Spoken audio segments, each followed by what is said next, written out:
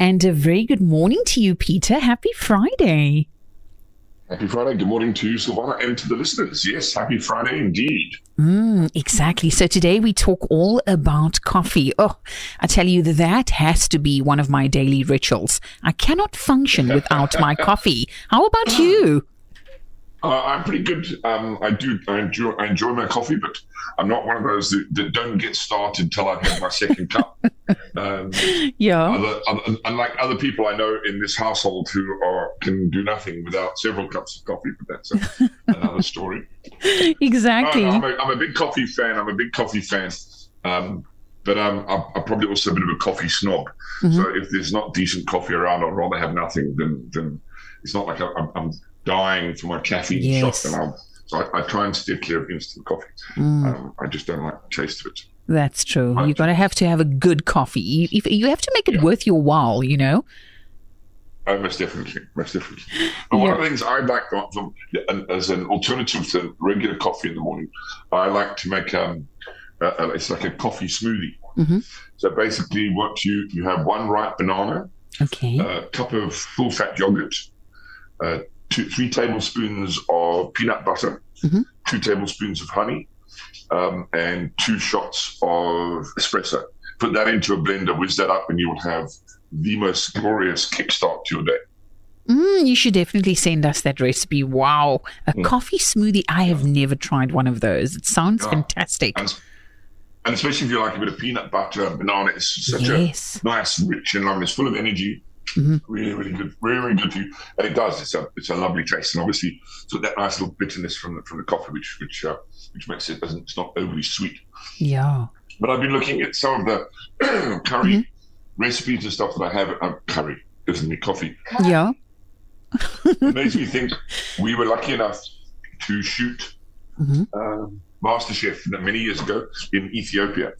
Okay. And we were witness to this amazing coffee ceremony where they roast the beans in front of you. It's really quite something. Wow. And it's interesting because Ethiopia is where coffee originated from. Mm-hmm. I mean, legend has it that some monks discovered coffee quite by accident because they noticed that their goats, when they were eating these green berries off a certain bush, were getting very, very lively and jumping all over the place. And so they figured that obviously it was a sign of the devil and they needed to be destroyed. So they set fire to these bushes.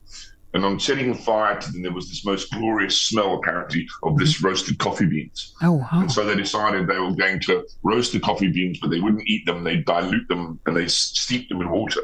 And that's apparently how coffee started. That's the legend that the Ethiopian monks discovered it because the goats were getting very frisky from the caffeine. So, but what I found interesting about the coffee ceremony was one of the things they serve with. There's 2 things they serve, which is quite interesting. Instead of milk, they put melted butter in the coffee.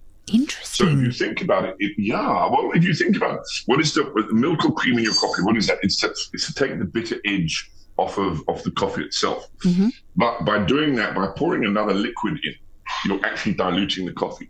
Whereas if you use a teaspoon of melted butter on your coffee, you get that emulsification because of the fact that it takes the bitterness out of the coffee, but it doesn't dilute the flavor of the coffee. Mm-hmm. So there's method to the madness. And the other thing that the Ethiopians do, which is well worth trying, particularly if you like savory drinks. So I don't drink sugar in my coffee, so I have my coffee without sugar in.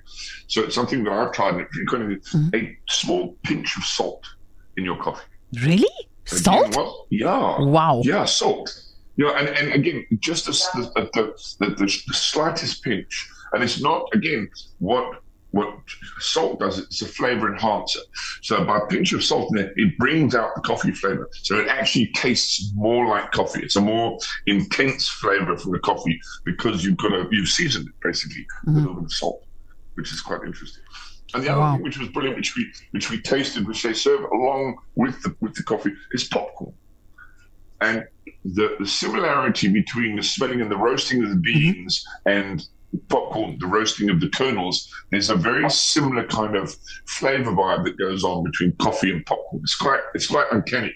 It's not what you would expect, but it's amazing how there's a crossover in flavor with coffee and popcorn. a real strange one. Very. And so I've then looked at recipes that I've made apart from the power smoothie. A lot of the recipes I use coffee or savory recipes that aren't obvious coffee flavored desserts. I mean, obviously things like coffee cheesecake, coffee ice cream. Obviously, the most obvious one where coffee gets used is tiramisu, where you're dipping the biscuits into coffee and building like a little trifle with mascarpone and coffee soaked biscuits. But I've used it in some great recipes. One as a spice rub. On a nice big piece of sirloin on the fire, you use equal parts of ground cumin, paprika, garlic salt, and coffee, an actual instant coffee. And you rub that onto the piece of meat, and you can either roast it or put it in the fire. And you're amazed how, in the same way that the spices kind of latch onto the meat, you get this lovely kind of richness. It doesn't taste like coffee, but there's a kind of umami richness to the meat because it's got this coffee rub on it. So it's often something that I use in savory cooking. Another one which we've tried was a braised short rib. So they're sealed off, nice bit of heat on the pieces of prime of short rib in the pan, get a little bit of color on them. Lots of vegetables, some carrots, some celery, some onions, some garlic, rosemary. And then the liquid, what I do is I use milk stout and coffee. So 300 mils of milk stout and 2 shots of espresso. And you pour that into your beef with the veg, cover it in foil, pop it in the oven, 150 degrees for 2 hours. And that, then all of those juices of that meat cook into that, and you get this beautiful richness. It's like this malty flavor from the milk stout, and then you get this lovely sharp bitterness from the coffee. Not overpowering, but when you realize how rich and fatty short rib beef is, you need a sauce that's got a little bit of something to it. Otherwise, it becomes a overly rich dish to eat. Exactly. And also, like, you don't also want it bland. So it sounds like this combination is quite good to give it that nice taste.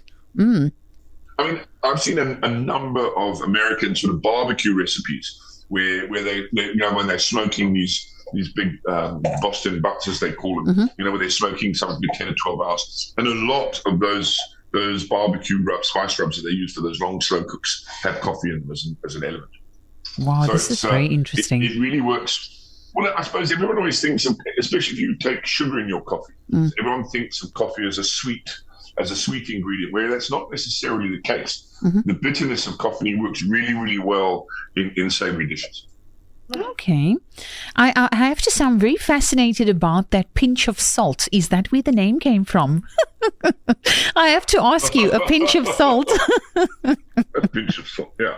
Yeah, the pinch of salt in your coffee. Tell me more about that. Salt in your coffee. Yeah. It's just this crazy thing that this woman who was performing the coffee ceremony showed us, and we said, that sounds ridiculous. Yeah. And she passed this cup round. We thought, this is going to be it's going to be disgusting, salty coffee. And it wasn't salty at all. All of a sudden, there was this kind of really rich, toasty taste.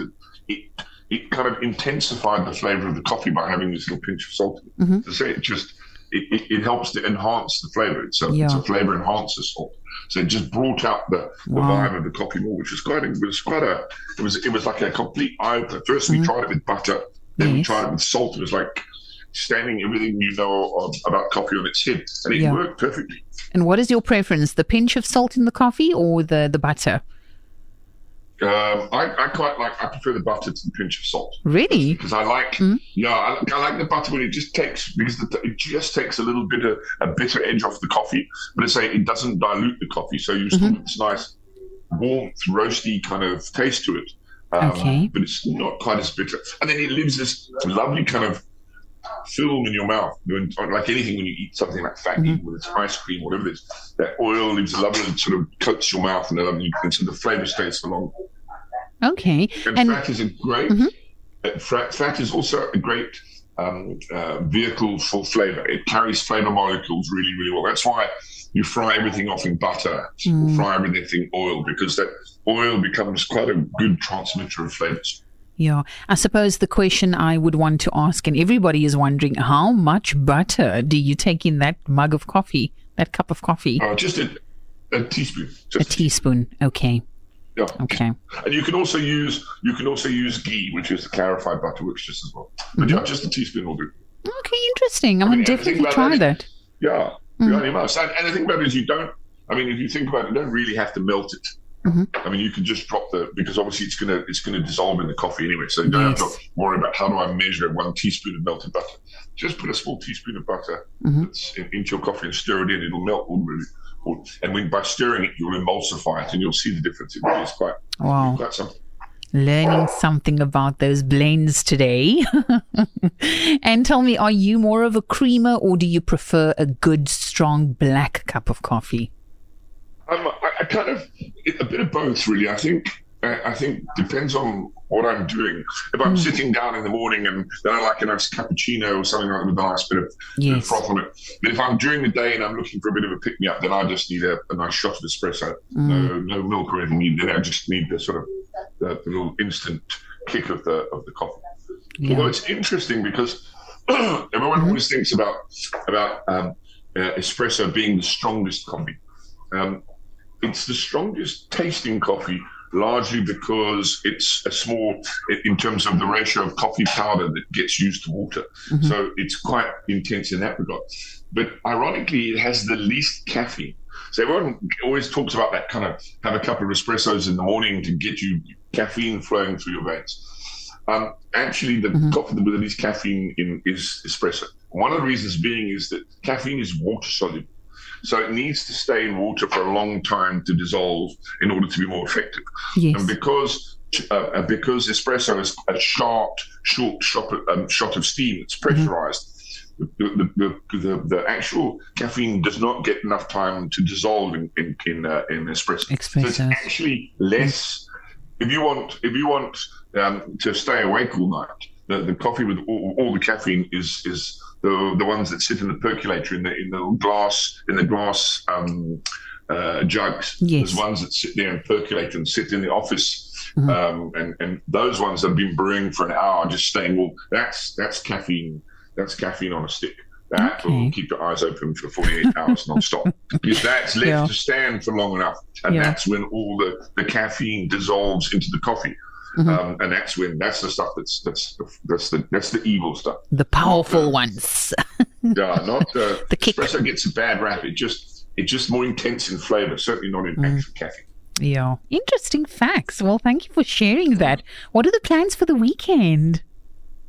Markets. We've got a nice bit of weather for a change, as opposed to last week. We at the Cheese Festival, which is a complete washout, unfortunately. Oh, shame. So this week we'll be outdoors braaiing. We've got markets both at Biscuit Mill in Woodstock and the Brunswick Farmers Market. And obviously then Sunday afternoon leading into Sunday evening for Springboks, an excuse to braai. Yes, so exactly. Always a good excuse. Yeah. Yes. Well, you have yourself a wonderful weekend, and thank you for those recipes and blends. I'm definitely going to try the pinch of salt in my coffee and the teaspoon of butter in the coffee. That's going to be interesting. Well worth a try. Yes. And to you and the listeners, until we meet again this time next week, may the sauce be with you. Okay, bye. Have a great one. Bye.